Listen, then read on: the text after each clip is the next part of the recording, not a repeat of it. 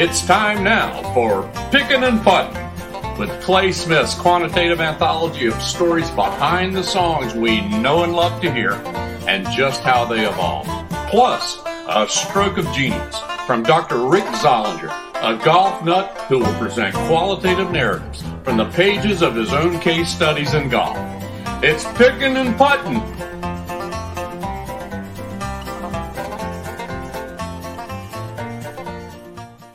Hello, everybody. Clay Smith. Welcome to Pickin' and Puttin', along with my fabulous co-host, Dr. Rick Zollinger. Dr. Z, good morning, good afternoon, whatever it is. Yeah. Pickin' and Puttin'. You have a very, very special guest. We're honored to have your guest with us today. Yeah, we got Gary Soba. He's the tournament director of the Wells Fargo Championship here in Charlotte at Quail Hollow Club. And as you all know, it's a top 5-10 tournament on the tour. Guys look forward to it. It's run like class. And I think you'll really get a kick out of talking to Gary today. He's a wonderful guy. I had an opportunity to play golf with him and had a ball. I sucked, but that's okay. Oh, Lord, he survived you, huh? Yeah, well, that's hard to do. Yeah.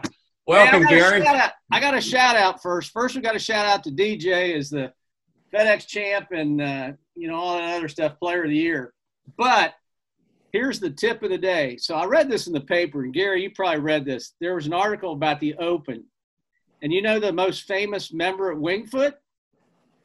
His name was Mr. Mulligan. Okay. Oh, that's fantastic. He threw a ball down, and he hit another ball, and all his playing partners said, "What the heck are you doing?" He said, "I'm hitting a correction shot." And they said, "Well, what are you going to call that?" And he says, Mulligan.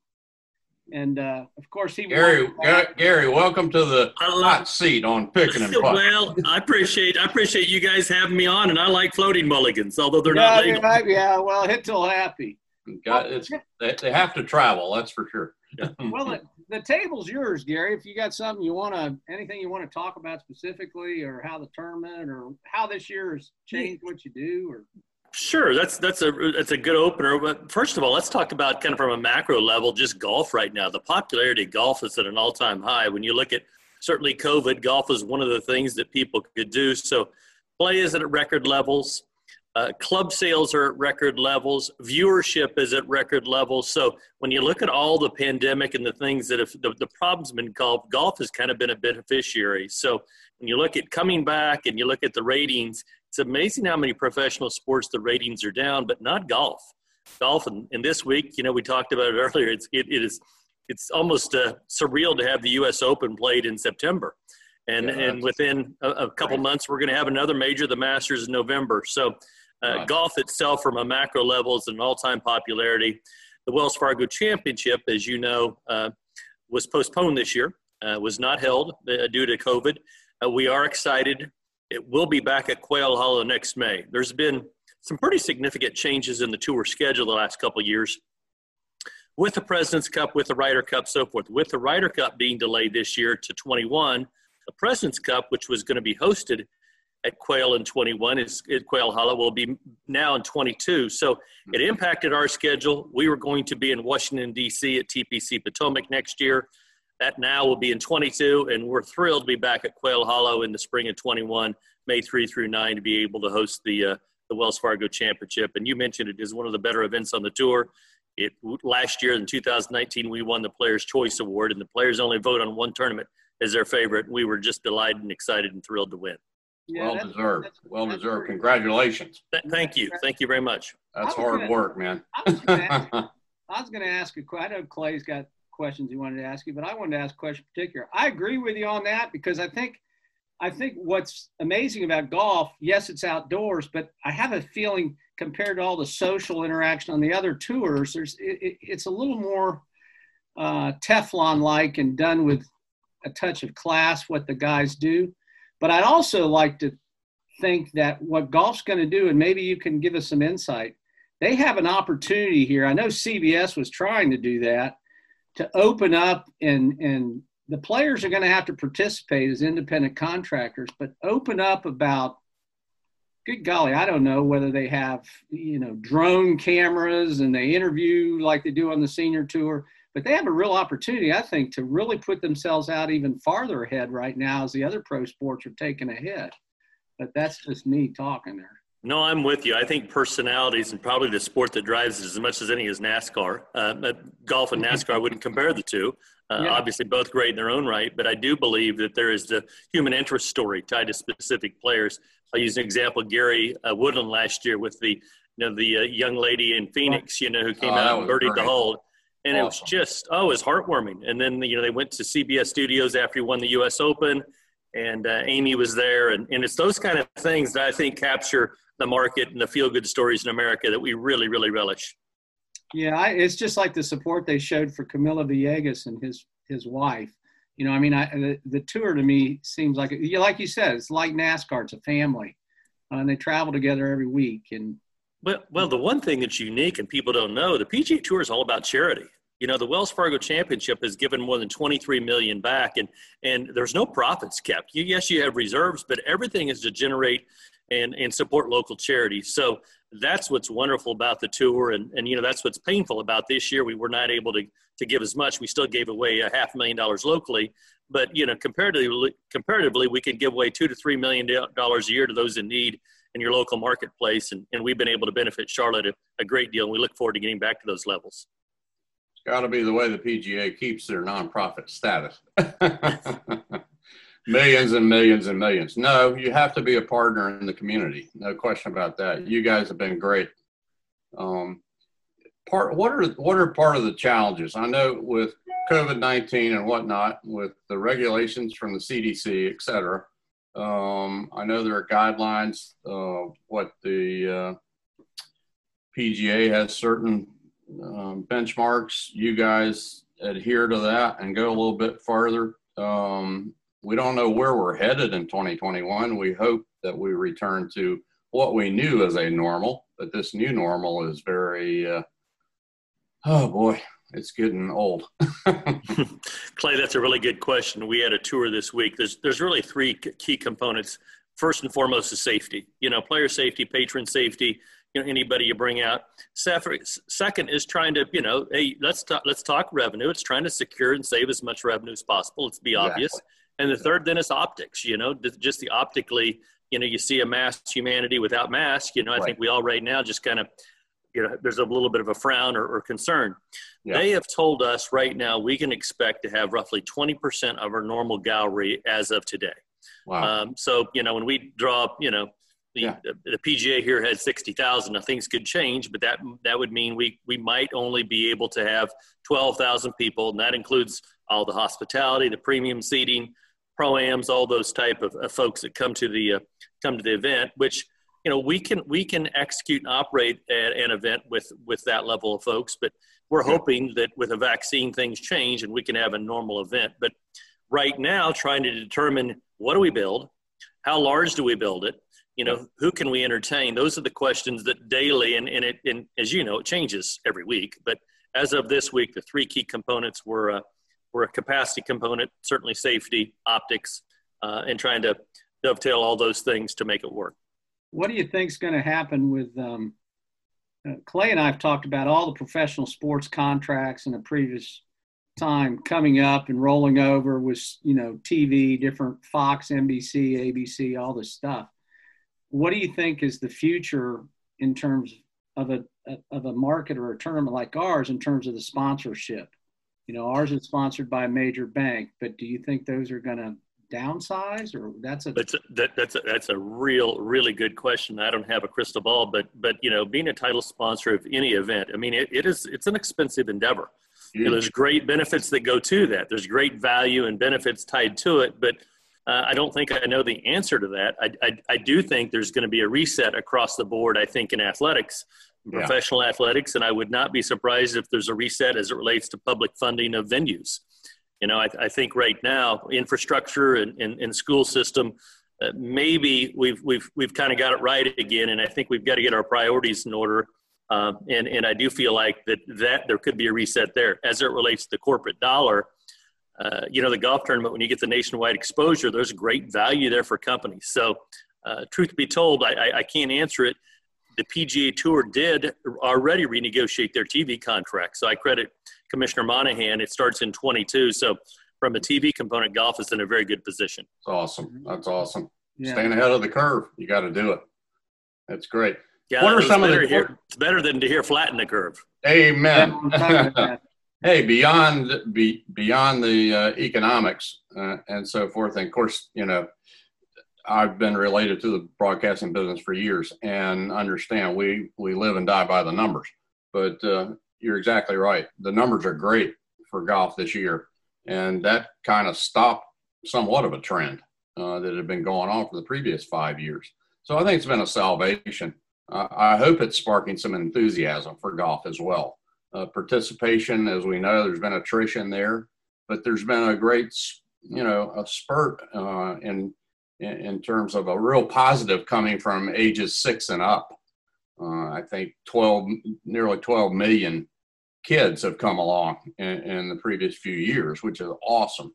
I mean, that's where it's at. And I think anything that you guys do is from a tournament standpoint to encourage kids and families and put them in that limelight, I think that only inspires them for the future. Well, like the first tee is awesome.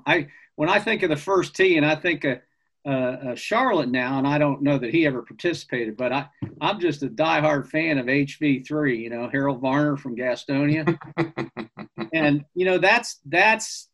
that's a great face for golf now, and in young people. And I also think parents don't want their kids playing football now. They're pushing towards independent sports. Even soccer has some trauma to it. But how do you look at that, Gary? Oh, there's no question. We're very involved with the first tee. We think the diversity and inclusion is very important to our sport. We think kids getting out and playing and having an opportunity, to kind of get bit. I always call it bitten by the bug. You go out and have a good round, and kids want to play more. Exactly. And so all those things are really, really critical to kind of not only the future of golf, but the future of our tournament. And we focus a great deal on, the first tee is one of our major benefactors for us to give back. And, it's one of those things, it's kind of a grassroots campaign. You win the battles one at a time. That's right. But I think once kids get introduced to it, boy, they love it. And, I think the one thing I love about golf is we have great role models. Yes. You look through, I can just go several years ago when JT and Jordan Spieth and and Brooks all came on the tour at the same time, and dealing with the guys personally, they're fantastic people. Yes. And that's the nice thing. You don't typically, you talk about Harold Varner. He's just a superstar. And Charlotte has superstars. Webb, and, you've got Mackenzie Hughes, has been fantastic and qualified for the Tour Championship. So, he's living up on Lake Norman now or something? Yeah. He belongs to Piper Glen. Oh, does he really? Okay. Yeah, he plays with Richard. Well, and then you look at a Brendan Todd, who we gave an exemption to 2 years ago, whose career was down and out. From Green Hope went to University of Georgia, and we gave an exemption to, and he and Doc Redman, both an exempt play, tied for 19th and made nearly $100,000 here, and it was critical for them to maintain their card. So there's such a great area of golf. Don't you think that? I think that's – how many sponsors exemptions do you have for a tournament? 4 or 5 or what? You get 8, and I will tell you have 4 unrestricted. 4 could go to the 3 of us plus anybody else. There's 4 that are totally wide open. Done. Sign me up. There are 2 that are tied to, they've got to have PGA Tour status. It'd be like, I'll use an example. We've given one to Johnson Wagner, locally, who's won twice on the tour. Right. And then you have 2 that are tied to the web.com tour, which I still call it the web.com, now the Corn Ferry. Yep. But if in a fat status, if everybody from that status is in your tournament, those 2 open and become unrestricted. So 4 unrestricted is kind of the key component. 2 restricted, then 2 go to the Corn Ferry. Oh, that's pretty cool. You guys keep working on your game and know that I've got some spots. Unrestricted spots available. It ain't going to happen. I'm going to We all know that. That GIN thing? I'm going to have to change that. Hey, come on now. I'm going to have to drop a digit. Hey, Gary, I asked you a hard one with all the social unrest going on in the country, and you spoke about, you guys are all about diversity. What I know the tour put out a statement about Black Lives Matter, et cetera. What do you say to the naysayers that say, okay, golf is an elitist sport. That's at a country club where I'll never belong or ever be able to go play golf. How do you speak to that voice in the grandstand? But I don't think we can change things overnight. I think we've got to get young kids out playing that really start to enjoy the game. And I think it's a grassroots effort that you win, one player at a time, one child at a time, that then that mushrooms and their friends come out and so forth. So I don't know that it's generational, but I think, again, that I hope 5 years from now, 10 years from now, and I know long-term seems to be tomorrow in today's society, right? But I think through the course of time, the Harold Varners and others, but I think it's all our responsibility to try to do that. I know as a tournament, we are being very intentional about the inclusion piece and trying to do things. We just don't know how many fans we can have at our event, but we do have 2 or 3 programs already started that provide the diversity. With that attitude, we'll all come together eventually. It's an evolution in play. Well, a lot of the bad stuff gets all the press. We all know that. I think it's been fun to see the evolution with Tiger and the young guys. Like he said, you literally watched Tiger evolve in terms of the relation. That's Tiger, because Tiger was he's a focused. I don't remember if Jack was like Tiger was, but what I was getting at was the personality. Tiger's good. His personality's come out now. He's more open. He plays with Justin all the time, and he likes Ricky. I mean, it's just kind of fun to see that. I kind of enjoy it. I think you're right, Gary. I think it's going to take time, and kids, one kid at a time. And kids are colorblind. They don't born that way. They learn. So, Gary, I've been around Quail Hollow since the '70s, and I was there even when the Kemper ended its run. And Kemper was in Washington. So we went from Charlotte to Washington. They stayed there. Now, you're not going to go up to Avenel and not come back. Clay, I'm not moving. I'm going to have a temporary residence up there, but my driver's license is going to say North Carolina, and I'm going to vote in North Carolina. I'd be kidding. That's great.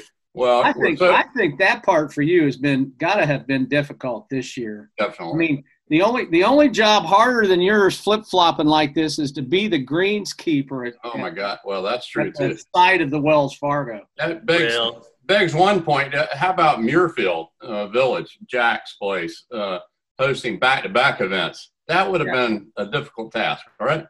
No question. I think we would love the challenge, but I tell you what, work with Mr. Harris is fantastic. He has done a phenomenal job of promoting golf and bringing great events to the community. And I need to say, I inherited a great situation. Kip Huffam and so forth, they've done such a wonderful job of running this tournament forever. So it was just coming in and trying to, tweak it and make it a little bit better. And that's been our goal, to try to drive the revenue side of the equation, to make the economics of the tournament just work better, because these things are expensive, and purses are large, and that's right. And all the key components, cars and so forth. It's interesting. You dig into a P&L of a golf tournament, and there are a lot of things you might not dream of in safety. God. We've got 2,500 volunteers. Our ambassadors are is the finest in the country. We have so many wonderful people that love working this event. No doubt about it. Well, it's interesting. Jack brought milkshakes. Maybe you can bring sweet tea and Bojangles to the lot. I mean, what? Who knows? Go with it. I don't know. Hey, Gary, commendation is well in order, and we compliment you for all that you're doing. You go the extra mile. The Players' Choice Award says it all. And, of course, we're all mighty proud of the venue and what it holds in store for everyone who visits and attends, and the players dearly love it. So my compliments to you. Keep up the great work. I hope this economy keeps rolling in the right direction. Hope you can keep involving the right kind of people doing the right thing. So, well, Charlotte has got so many kind people. I just feel blessed and fortunate to have the position. Well deserved. We're glad to have you, and we enjoyed having you on the show. You want me to give you my quote of the week? Please do. Okay, you guys are gonna like it. This is Dean Martin. Oh boy! It says, "If you drink, don't drive. Don't even putt." Everybody loves somebody there are a lot of sometime. people that might take issue with that and say it helps their putting. I'm not going to say about claws and all that, but you know. Gary Soba, everybody. Gary, where can they write you, email you? Where can they find the Wells Fargo Championship? It's very easy. Gary with one R, Gary at wellsfargochampionship.com. Awesome. Awesome. We really thank you guys. Best of luck in the future. We'll have you back. We'll talk Love your real golf. Love your show. Hey, we appreciate you coming on the show, man. Gary Thank you for Soba, inviting everybody. me. We be picking and putting with Gary Soba. Have a good week. Bye.